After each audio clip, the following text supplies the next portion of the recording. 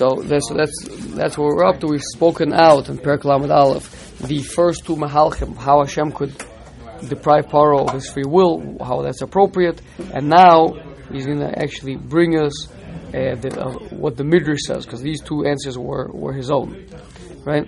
Amnam Bishmos Rabba B'Parshas Bo says the following: Ki ani hichbadeti es leiv Paro es libo. I hardened the heart of Paro. Amar Rabbi Yochanan Mikan Pischon Peh Leminim. From here is a source for minim, for people who are from a different species than we are, people who are deniers of the Torah. This is a excuse for them from over here. Lo haisa mimeno sheyase tshuva. You see that Hashem made it in such a way that the man cannot do tshuva. So too, that's me. What can I do? I'm such a Rasha, and I have no free will to change my ways. You see, Hashem doesn't give people free will. So you see, Hashem doesn't give man free will necessarily. He doesn't. It's a rigged system. That's what the minim might say.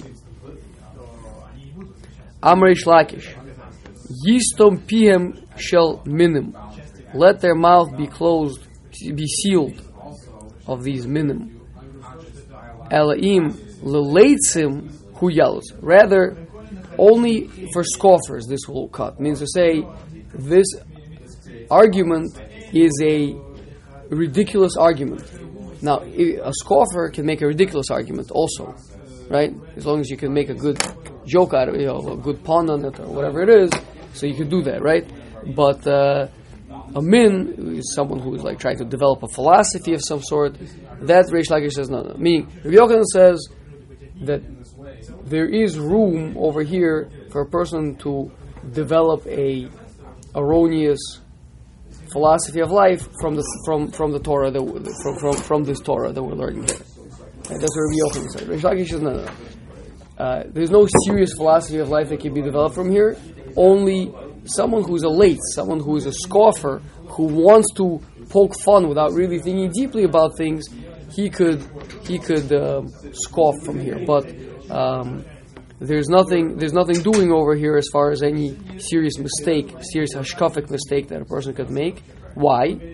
Shekodesh Baruch Hu. Obviously, Reish Lakish, Rabbi Yochanan and Reish Lakish were bari plukta. They would constantly argue, back and forth. They were brothers-in-law. They were inseparable, right? So, why is it that Reish Lakish says that there's no serious havamina from here to say that it's a rigged game?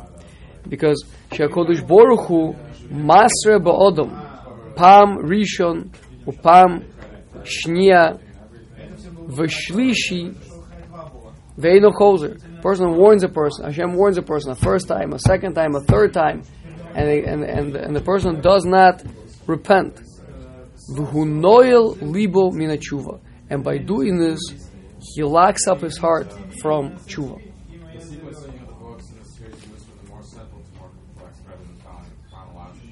Hashem locks up his heart from tshuva.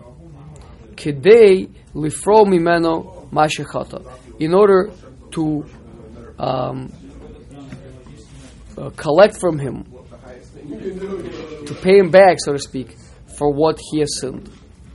Yeah. So now we're not talking about it kind of sounds similar to what we were saying before about the Chil Hashem, right? Where once you cause the Chil Hashem, so that needs to be repaired.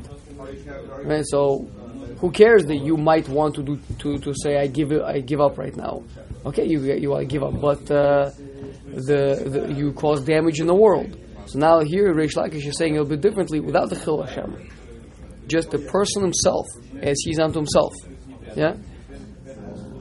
Once a person has refused time and time again, then really the only way to fix him is through suffering. So Hashem has to lock up his heart so as to afflict him, because it's the only way to fix him.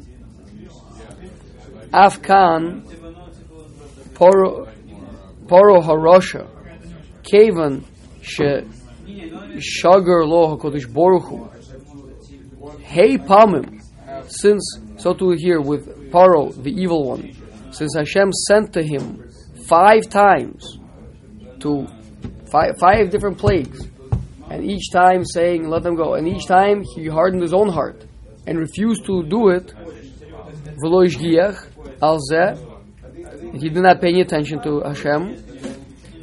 Amar HaKodesh Baruch Hu, says Hashem, Ata hikshisa arpecha, you have hardened your back of the neck. Obviously, the Meforshim point out that Paro and Oref are the same letters. Ayin Reish Pei is Oref, Pei Reish Ayin is Paro. Right, back of the neck, Paro. The Paro was uniquely the power of the back of the neck, basically ignoring Hashem.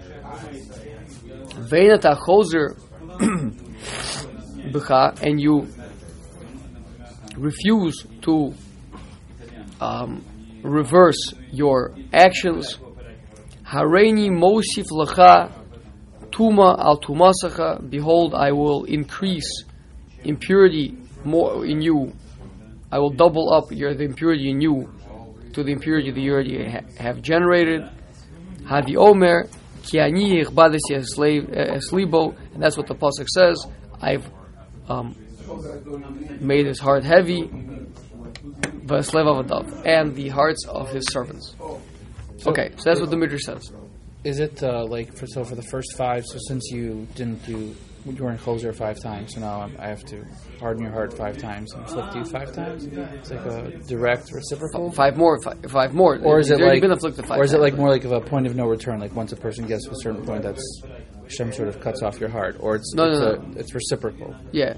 So meaning it's not forever. It's just he locks up your heart until the necessary repair has been done. Yeah, exactly.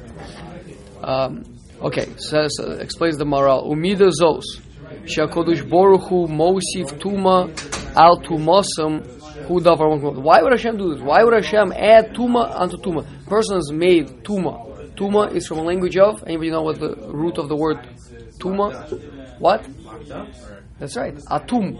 Atum means sealed up, right? Or tumtum.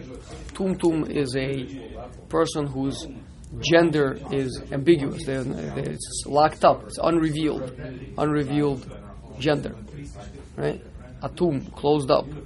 So tuma is something that's closed off, separated off from Hashem, right? As opposed to being connected and flowing, right? So, which is tahara, right? Water that's the symbol of tahara is a mayan chaim, a flowing stream of water, right? Still connected. Okay, so why would Hashem do this? Why would Hashem double down on the tumah that a person has generated? A person made tumah. He closed himself off from Hashem to a certain level. Hashem says, if that's the case, I'm going to double down on that. I'm going to increase that. Why do that? Isn't Hashem good? Doesn't He want our good? Isn't He always trying to help us? Vezeki Hatshuva shayeches le'adam. This is if you look in Nesiv Hatshuva in the very beginning, he's going to discuss this much more at length. So make a note for yourself. I see that Rav Hartman has a 300 sources brought over there. So one of those should be beginning of Nesiv Hatshuva. Yeah, but he discusses this concept that first of all, how does tshuva work? Tshuva is that a person says, listen, I'm a composite of intellectual and physical. That's what a person is. A person has a body and he has a soul. The soul is a thinking soul. The body is a craving, lusting animal. Yeah? Now, in the abstract, in the absolute spiritual world, things are in their true state always. 1 + 1 = 2. It stays that way. It's never like has a bad day and like wakes up on the wrong side of the bed and decides to be 3, to equal 3. 1 plus 1 always equals 2. Yeah? Mechoil is always flowing with chesed. Gavriel is always strong with gvura. Right? Water is always cold, fire is always hot. These are abstract truths that are unchanging. It's called to be bepoil, actualized. Is the flow modulated, or is it the reception is modulated? That doesn't make a difference for this point over here. Whereas physical objects are subject to change, in fact, constant change, right? Genesis and decay, right? Any plant, any vegetation, certainly anything living is constantly growing, constantly dying, simultaneously. Both are happening, right? We're generating new cells, old cells are dying, there's wear and tear, things happen, things can be done to it. You can take a physical object, somebody could come along and push it, and it goes from this side of the table to that side of the table. Then tomorrow a wind blows, push it back to this side of the table again. So physicality is in a constant flux of change. That is called being bekoach. Right? This important terms for the Maharal. Bekoach, in potential. Potential means I have the potential. If you have potential, you could potentially use it this way, or you could use it that way. It could come out this way, it could come out that way. It's like physicality is kind of like putty, right? It changes, and it actually changes quite easily, right? Compared to the more exactly. It's already actualized. It's actualized. It is what it is, right? So again, the clearest things that we can think of is like 1 plus 1 equals 2, a mathematical reality, right? But things that are definitional. What is kindness, right? What is strength? What is truth? All these concepts are absolute and unwavering, right? And no matter how much, Putin tries to, crush it and attack it with, rubber batons, truth is still going to be truth, right? He's never going to make it that he's not a dictator. He can just beat the physicality of people into kind of just giving up against him, right? But in their minds, they're always going to think this guy's an animal. Yeah. So that's the interaction between them. Why is it important for us for tshuva? Because the way that a person does tshuva is exactly by this, by realizing that I am a composite of the two, and although I am an intellectual being, but also a physical aspect, and all hate, all sin, all mistakes that we make are due to impulses or certain happenings, certain happenstances that emanate from the body, from the physical part of us. I mean to say, if the neshama, like the Midrash says, that when the ultimate day of judgment will come, Hashem will come to judge the body and the soul, right? And the soul will say, "Well, me without the body, I want to do nothing but to serve you." Right? That's definitional for the soul. The soul, before it came down here into this world, is just a absolute bepoil, like Joshua was just saying, bepoil, actualized Eved Hashem, lover of Hashem. That's all the soul wants to do, is to be close to Hashem, right? So then, the only reason why anything changes about that is because of the body. So all tshuva is to manage to pull those two apart. We've spoken about this many times. On Yom Kippur, the Ikar Avoda is to take the two goats, right, and to separate them, right? The one goes into the Kodesh HaKadoshim, and his blood goes into the Kodesh HaKadoshim, and the other one goes to Azazel. is to realize that we have this duality in us, to manage to separate my identity from identifying with those physical acts that I did that have to do with the physical self.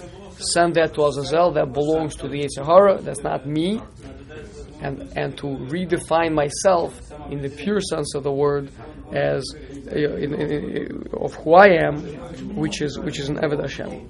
That's the blood goes into the Kodesh HaKadosh. One cannot do tshuva on Krum Hashkafos? You can, and the way that you do it is by realizing that they are Noveya. They flow from, Noveya means to flow, from Taivas Haguf. At the end of the day, as you I'm sure learned in the Derech Hashem, there's this dichotomy, right? There's the physical body, is drawn after physicality. There's the spiritual part, drawn after spirituality. So then, we spoke about this mamash yesterday over Shabbos Kodesh, the concept that in order to justify one's taivas and chemdus, right?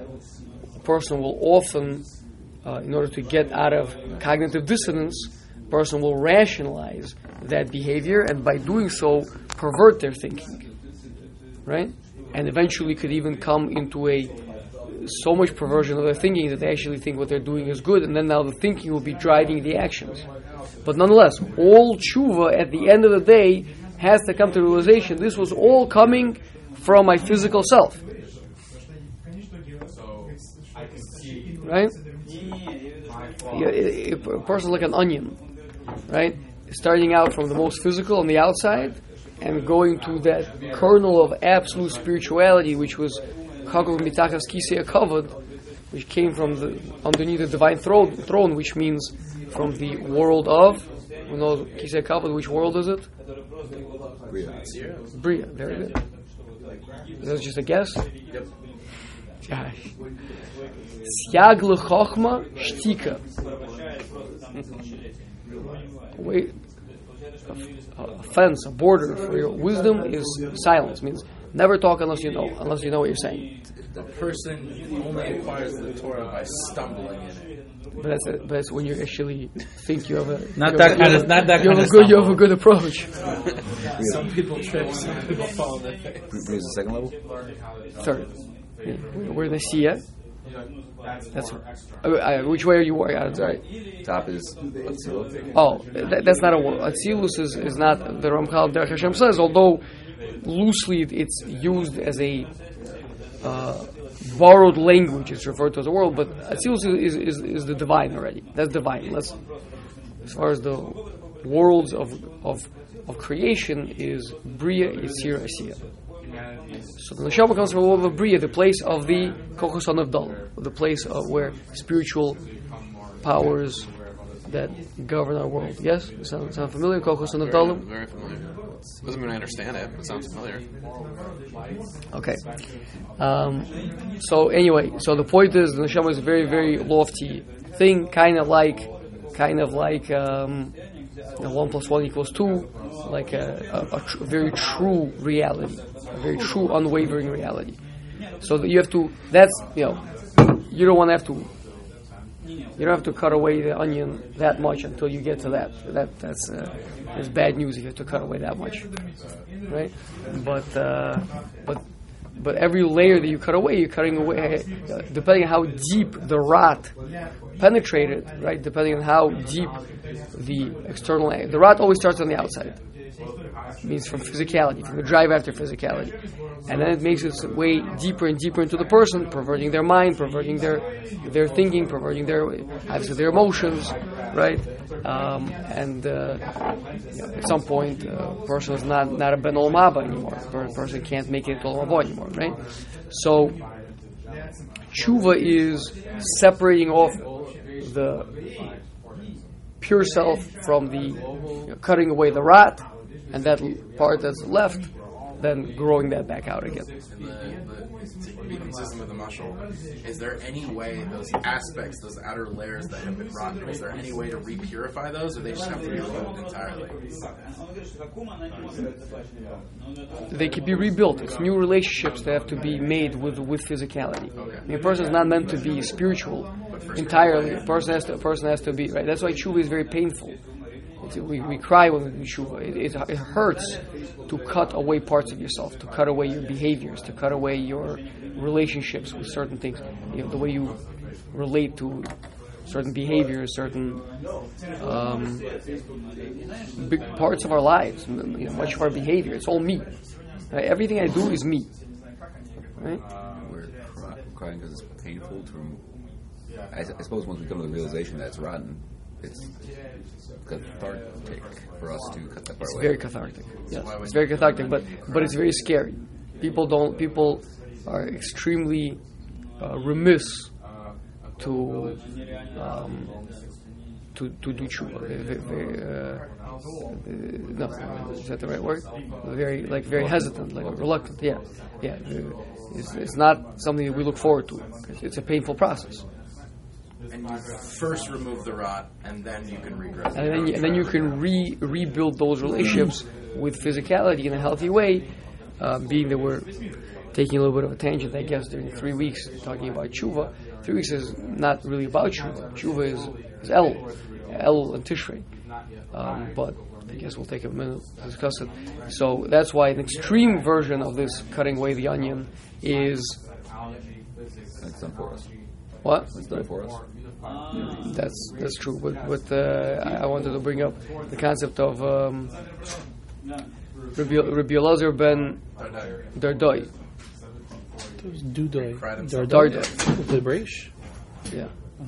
So Rabbi Elazar ben Dardai heard that heavenly voice say that everyone could do tshuva except for Elazar ben Dardai. He was not a Rebbe at the time. He only became a Rebbe afterwards.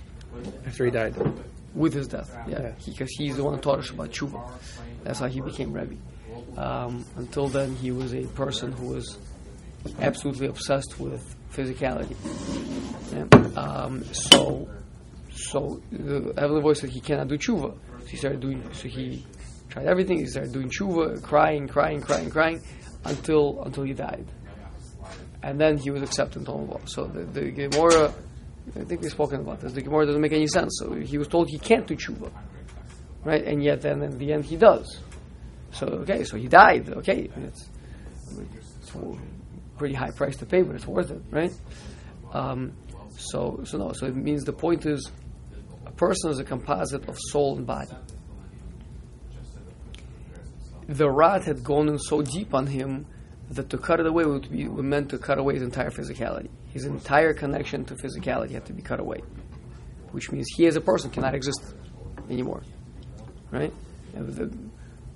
So that's what it means. He cannot do tshuva. He as a person, composite of soul and body, cannot do tshuva because the rot has gone too far. You have to have some body left for the soul to be in. And the answer is that he did tshuva not in his life. He did tshuva with his death. Anyway, so that's this was all a little bit of a tangent, but it's important. It's important to explain this. So tshuva is a result of recognizing that all hate, all mistakes, all averos come from the physicality, which is subject to change, constant change, right? Growing, eroding, dying, regenerating, all these things, which is, people think that the Hashem warned Adam Rishon, from the day that you'll eat from this tree, you'll die, right? And then people say, well, look, he didn't die.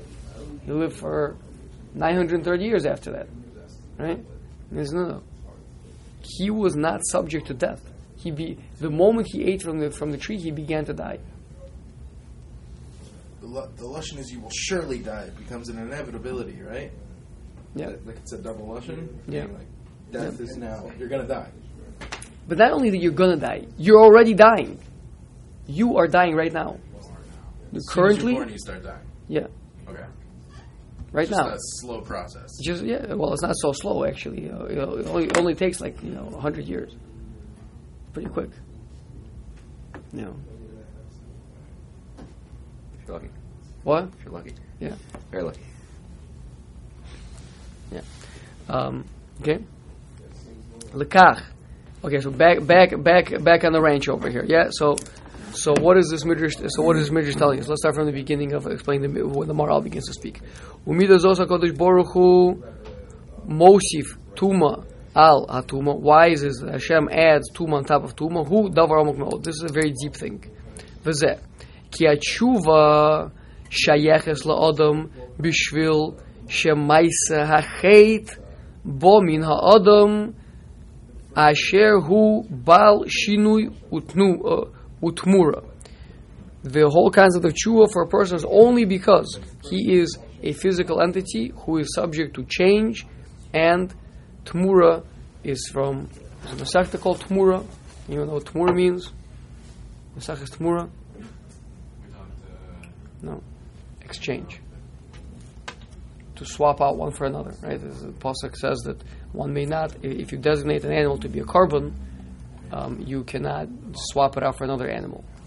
And then there's an entire masechta called Tmura, where we talk about if you did try to swap it out, what are the dinim, when does the other animal become holy, when not, etc. Lekach ein maisav v'chatoim shelo nechshavim maisim purim. Therefore, a person's actions and his sins are not considered absolute. Means it's not really me that did it. It's not definitional, right? With a spiritual being, if a spiritual being does something, it means that's what it is. So then, for example, if an angel makes a mistake of some sort, right? Not a mistaken deed. Angels can't make mistakes in deeds, but they can make mistakes in judgment. As we see in Rashi, when the angels are taking Lot out of Sdom to destroy it, right? One of those angels made a mistake in judgment. So it says the Ramchal that if an angel makes a mistake in judgment, he is usually, unless Hashem has a reason not to, he will be deleted out of reality. Isn't he deleted out of reality when he accomplishes the mission as well? It's a different type of an angel. Different types of angels. There he's not deleted, he just kind of fulfilled it. That's what he played out his thing, right? He played out his cards. But here he's the why, because once there's some sort of a kilkul in an angel, there's no opportunity for any repair, because it's a spiritual entity. If you had an equation wrong, you got to erase the equation, right? But with man, because it's coming from our physicality, so then it's subject to change. Ki ha'maisa, because the action nishchav lefi ha'osa is only considered according to who is doing it. If, like we said, so therefore, if it would be an angel doing it, so then it's irreversible. But here, v'ha'osa hu bal guf bal shinui v'tmura. So here, the one who's doing it has a physical body. He's himself in a constant change of flux, in a constant state of flux and change. So you can have a bad day, right? Woke up on the wrong side of the bed. Bad mood. What do you mean to be in a bad mood? Right? In a bad mood, you did some things that you regret, right? Okay, so bad mood means there's winds blowing this way and that way inside of me. So af ha'maisa shelo eino maisa gmor. So then my action also is a transient action. Today, yesterday I did that, but today I'm not going to do that. Flipping back and forth, transient action. So what you're saying is that the ability to grow stems not from our link in spirituality. To grow? Who's talking about growing? The fact that we can be transient and move and grow in either direction must come by definition from the aspect of us that's physical, because that's the world that can be transient. So you're saying that the entire ability to grow and even ascend spiritually comes from the Is Nekuda of our only physical the interaction. Yes, right. Is only the soul cannot grow by itself. The soul grows only as a part of the body, together with the body, which is bekoach, not bepoach, where Hashem is concealed. The body is in a state where Hashem is concealed. There's room to grow. The soul by itself, what's there to change? It's perfect. It's like an angel, right? It's like a disembodied power. So our biggest weakness is also our biggest strength. That's right. Shemitchila bo hamaisa mina adam asher efsher sheyishane maisa shalo mina ralatov. So this very act itself stems from a person who is transient. He himself tomorrow might do differently.